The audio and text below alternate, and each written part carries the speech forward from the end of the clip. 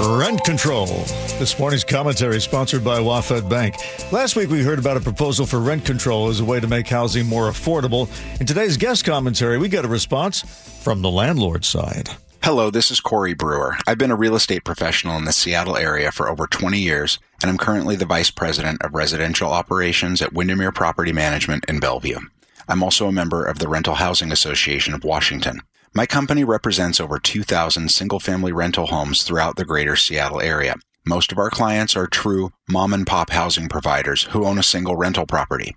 My message is simple. Proposals this year in Olympia for rent control and additional rental property taxes will only make housing more expensive because the quality and inventory of housing will be drastically reduced. Lawmakers think that they can outsmart the economic reality of supply and demand. They think they are protecting tenants by essentially offering them what looks like a free lunch.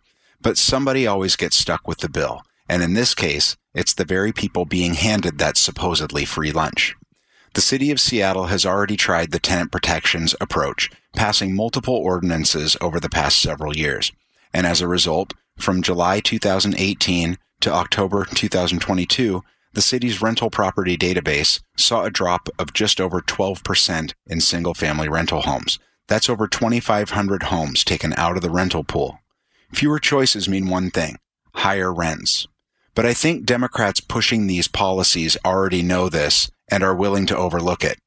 2 weeks ago, the Seattle Times ran a story about the state Senate's proposed rent control bill, quoting the state Democratic Party chairperson as saying, and I quote, "I truly do believe that passing this will give us something to talk about on the campaign trail that will resonate with folks in a way that I think will encourage them to support Democrats in the fall." End quote. No mention of how the policy would actually benefit renters. If you're a renter, are you willing to put your fate into the hands of politicians who want to use you as a talking point?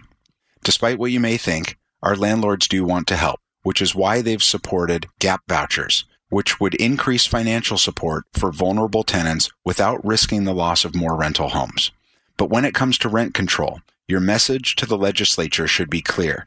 Encourage your representatives to think for themselves, avoid party line politics, and oppose rent control, because enacting it would only reduce the number of available rental homes, and the law of supply and demand will dictate what happens next. Brewer from Windermere.